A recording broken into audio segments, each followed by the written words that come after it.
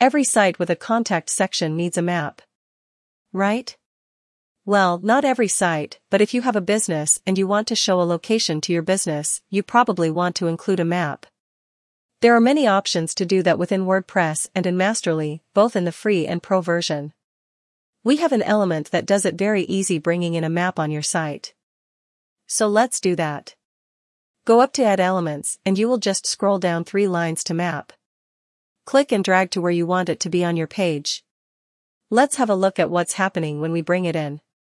I click on the map, and the first thing you will see on the far left is the little icon for the map, and it will allow you to put in an address over here.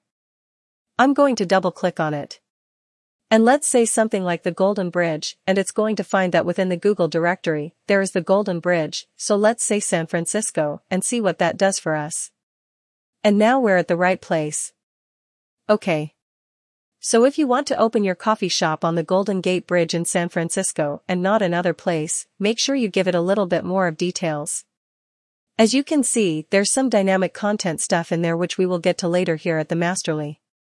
That is it. Then you have some other styling options and sizing options. Let's first have a look at the sizing options.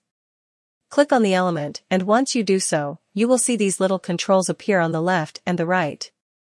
The left, the top, left, right, bottom, left, and right all do the same. They basically reduce it uniformly. If you just want to reduce the width, you grab the handles on the side and they will do so in proportion to the other. Now you have more control over that. And now if you want to align it to the left or to the right, you can do that over here by clicking on it or on your keyboard. You can hold Ctrl-Command, and then with the arrow left and right, you can also place it. I'm just holding Ctrl on my keyboard command on a Mac and using the right arrow key to cycle through it, and that will allow you to just easily assign the alignment for this map. We jump back to the map icon just to have a look quickly at the styling option up here. This will allow you to add a border with some corners if you would like to. You can also set the zoom for your map. If you want to zoom out and have a bigger bird's eye view of where your shop is located.